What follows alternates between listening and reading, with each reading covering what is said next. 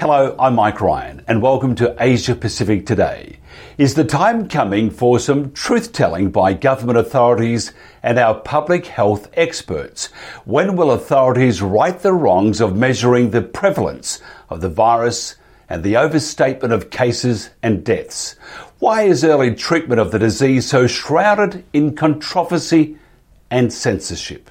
And with vaccines now being distributed, why are governments still hell-bent on ineffective lockdowns, even in localities where few cases exist? Previously, the American Medical Association had issued a statement in March 2020 that was highly critical of hydroxychloroquine, or HCQ, in regards to its use as a proposed treatment by some physicians in the early stages of COVID-19. In addition to discouraging doctors from ordering the medication in bulk for off-label use, HCQ typically is used to treat diseases such as malaria.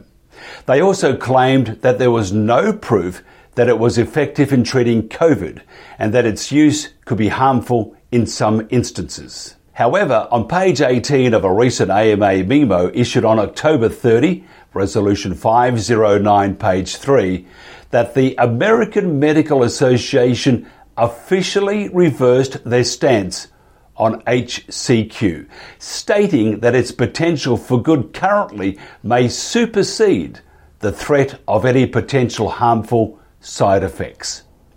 Earlier this week, an Australian politician, Craig Kelly, was attacked, laughed at, and basically dismissed as a crackpot for suggesting that Australia should also look at hydroxychloroquine and ivermectin. I'm actually telling them that the PMS students stop you spreading these crazy conspiracy theories. Did you hear about Professor Clancy?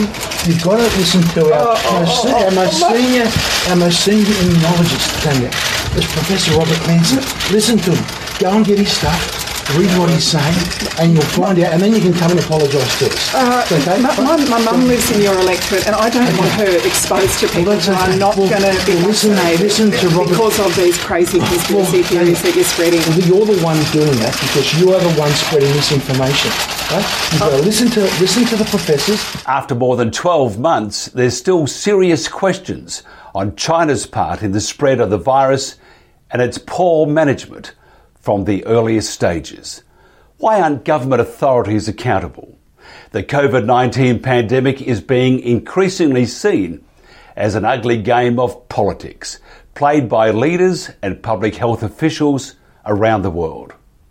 Considering their self-interest over the well-being of their people, governments globally have used the pandemic to gain political advantage and power.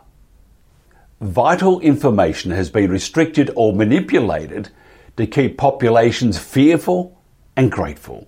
Mainstream media, big tech and social media have been encouraged to spread misinformation and hysteria.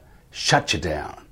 Millions have died, in the main the most vulnerable, while millions more have faced enormous suffering from indiscriminately imposed restrictions on their liberty and right to earn a living.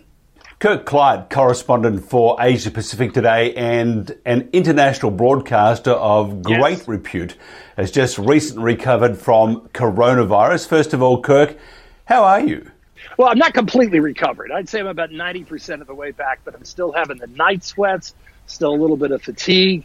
It was a horrible experience. It destroyed my January, but at least I feel like I've still got a life to go with. A little disheveled today. You can see I haven't been able to get a haircut in like 2 months because you don't go out and get a haircut. You're looking like Don King. Don King, yeah, right. And our shower's being repaired today, so a little disheveled. But I mean, you'll show some video, I think, of when I was really disheveled during the month of January. It was an emotional, traumatic experience that did not have to happen. We did this to ourselves in the United States, and it's a national disgrace. And it'll be fascinating to see the way history portrays it as we go forward. I mean, I know it's been tough for folks in Australia and some on the right. You know, you've got people like Alan Jones saying, oh, my God, one case in Perth, and you shut things down for a week. But you have to decide what's more important, lives or the economy. And you remember that's Rent, the musical Rent, how many minutes in a year? Well, over the past year, if you average it all out, it's been about 1 death per minute per year here in the United States. By the time we get to the end of February, really things shut down March 17th last year, it will be well over 500,000 deaths, roughly a death a minute. Kirk, did you have serious symptoms before you had contracted COVID-19? And what was the alarming, the red flags for you? Well, actually, I went for 4 tests during the course of the year because sometimes you're just not feeling right, and the symptoms can be different for other people. My partner, Mark, who I believe that's where we got it from because he works for a major department store, or worked, because of their irresponsibility, he actually quit that job. In his visual marketing unit of a major chain, 15 people worked in it. He was the supervisor there. Of those 15, 13 of them came down with COVID, and of course they transmitted it to their families. So during the course of the last year, anytime I felt a little off, I'd get a test. The National Guard providing the test here in Nevada. So I got 4 tests. They're all different kinds. Some they stick down your throat, some they stick down your nose, some you twirl it around in your nose.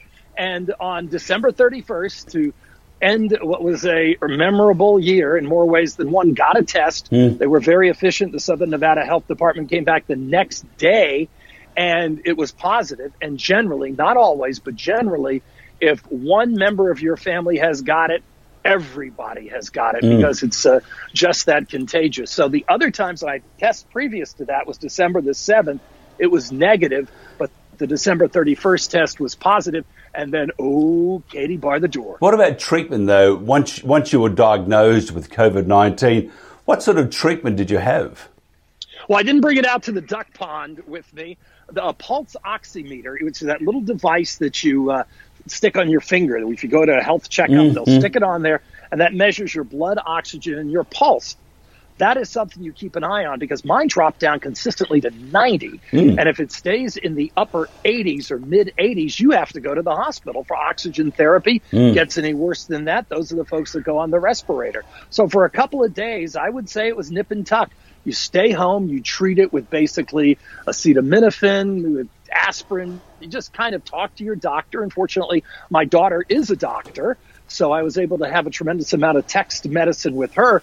But realistically, unless you're near death, the emergency rooms, the hospitals, they've been so crowded that it's pretty much you're on your own. And, just to give you kind of a difference between, say, Australia or even Vietnam, for that matter, certainly New Zealand, Taiwan, we're down a couple of days in a row here in Nevada with under 1,000 new cases a day, under 1,000 in one state, about the population of Western Australia. And we're going, hey, we're doing good. We are down under 1,000 cases. Can you imagine if there were 1,000 cases in Brisbane? It's kind of a different world. It's a different concept. No, we had one. Governmental styles. We had one, and they shut the whole city down. So, well, that's because they care more about people than about money. It's a different national construct. Now, isolation. How long were you in isolation for? Yeah, a couple of weeks, several weeks, and basically we did have to go out to pick up food. But it was that touchless curbside delivery of food. We did have a big food supply tied in worrying about the insurrection, which we did see, and the threat of still may not be over. So fortunately, we had a big stock of food at the house, and we were able to go out and pick up some food from the grocery stores with curbside delivery. But basically, we just hung out at the house. Fortunately, we have a nice house, had to feed the ducks, had to feed the dogs. So, much, much better for me than for somebody, say, stuck in an apartment. But I can only imagine someone stuck in a 1 or 2 bedroom apartment with a couple of kids, 3 or 4 people, and you just can't go out. You can't go out and expose yourself to other people because from what I understand, and I just have layman's knowledge, we're talking about a basic 10-day period at least that you would be contagious. And it was nip and tuck for me. And it's certainly easy to see why, with folks that have other comorbidities that could be in place, somebody who's 70 or 80 years old, COVID could easily be a death sentence. Don't think this whole COVID thing is finished yet. I mean, some would say, can't wait to see the end of it. I perhaps can wait to see the end of it, because who knows, it's morphing into different strains, and it's doing all sorts of wild things right now. Governments around the world sort of lurching from the left to the right. So who knows? But at the moment, you're living in Nirvana. We've got to wrap this up because we're busy today, but you're living in Nirvana. You've got ducks, you've got a rabbit. I don't know if you can see. One of the ducks is in the pond right now. I don't know if you can see him too well, but he's trying to get over to the girls' side. We have to separate the boys and girls because just like with a lot of humans, the ducks really don't understand consent. No, but he's looking delicious. And look, Kirk, we'll do it longer next week. Thank you very much for your time. You have to take care. We love you very dearly, and just take care of yourself and say hello to Mark for us too. We'll do it. You have a great time and stay safe there. Kirk Clyde in Las Vegas. Many thanks to Kirk. One man fighting lockdowns, big government control, media hysteria, and social media censorship is Sanjeev Sevlok. Sanjeev Sevlok is a political philosopher, economist, scientist, and author of The Great Hysteria and the Broken State. Sanjeev, once again, thanks for joining us. Thank you for having me, Mike. Pleasure. Now, The Great Hysteria and the Broken State. In this book, you talk about why lockdowns amount to public health terrorism. Can you explain what you mean by public health terrorism? Well, I think anything that's disproportionate, I think that's the basic definition of extremism.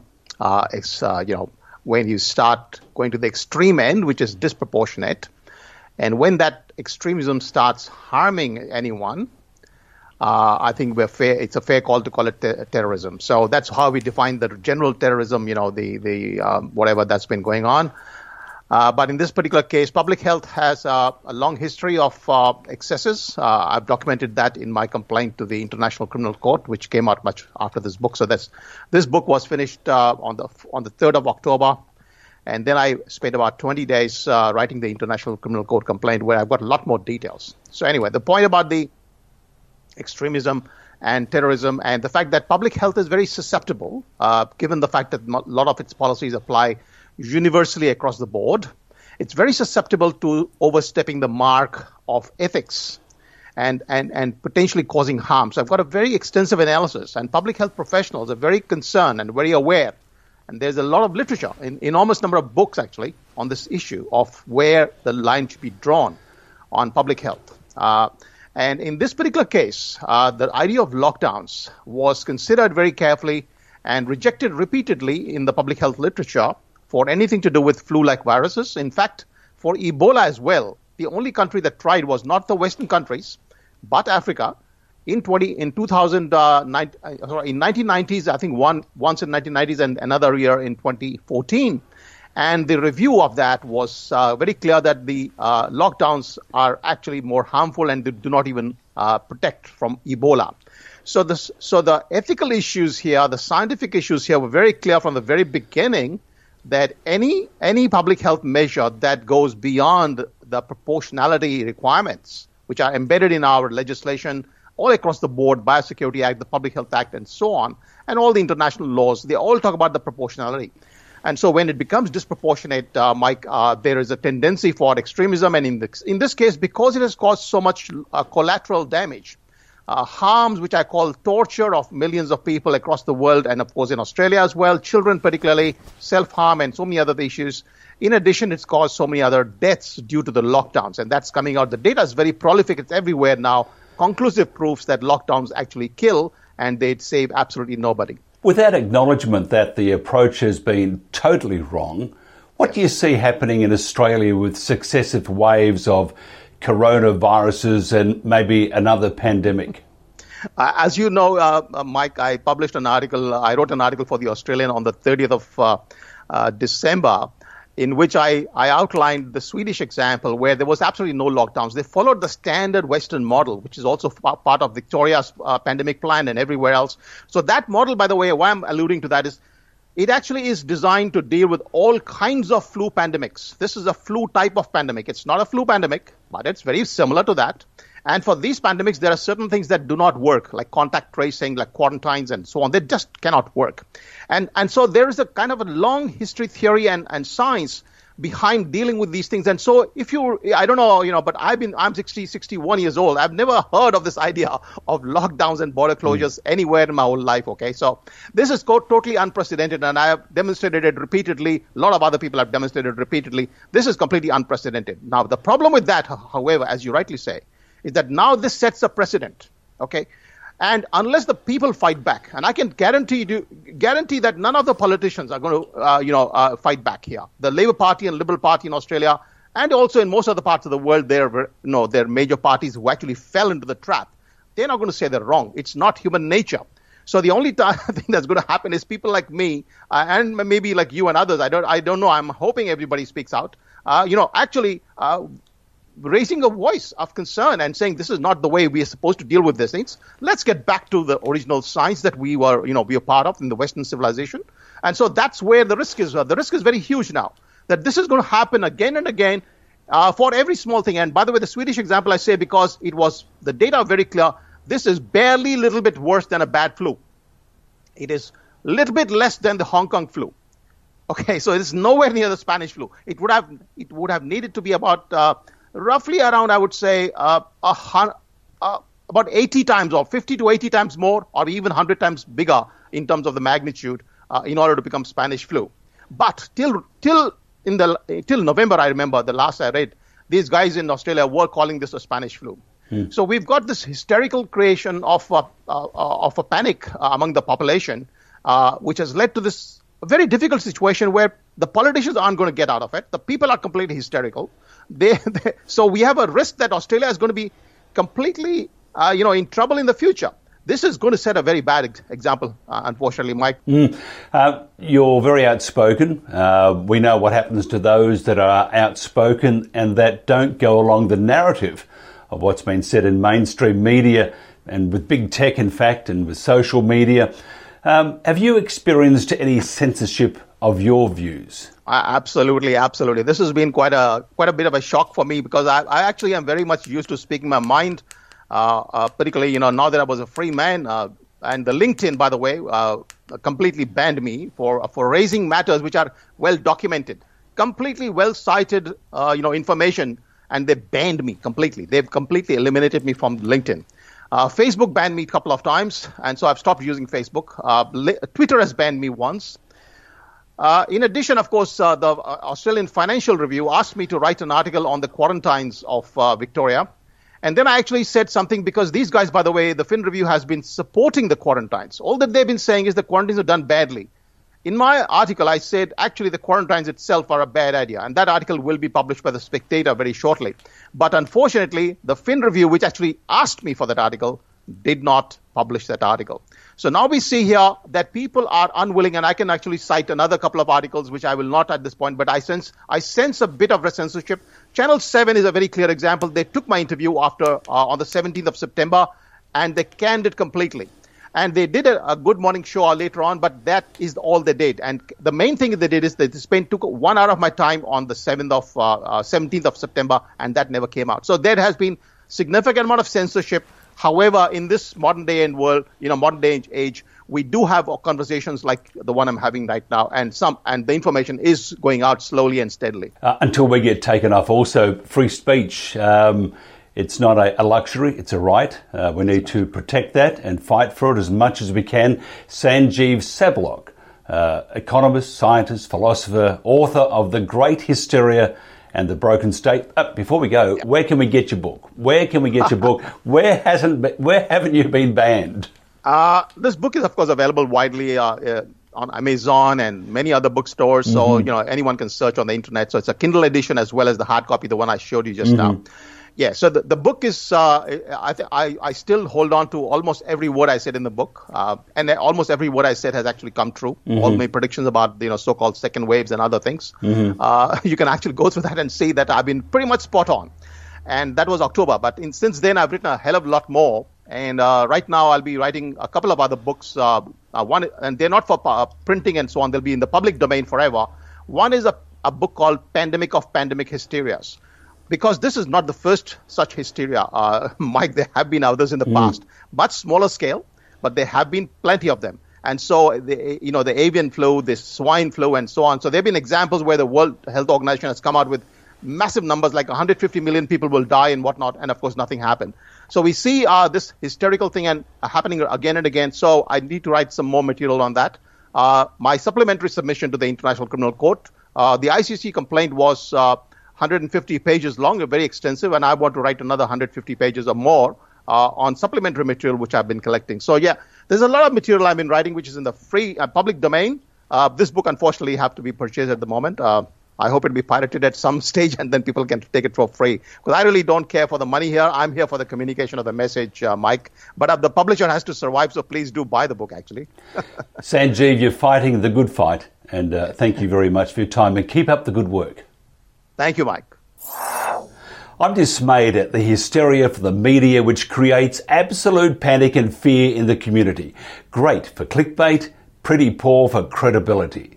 The media simply is a PR firm for government, big tech, and the oligarchs such as George Soros, Mark Zuckerberg, Jack Dorsey, Bill Gates, who want you to do as you are told.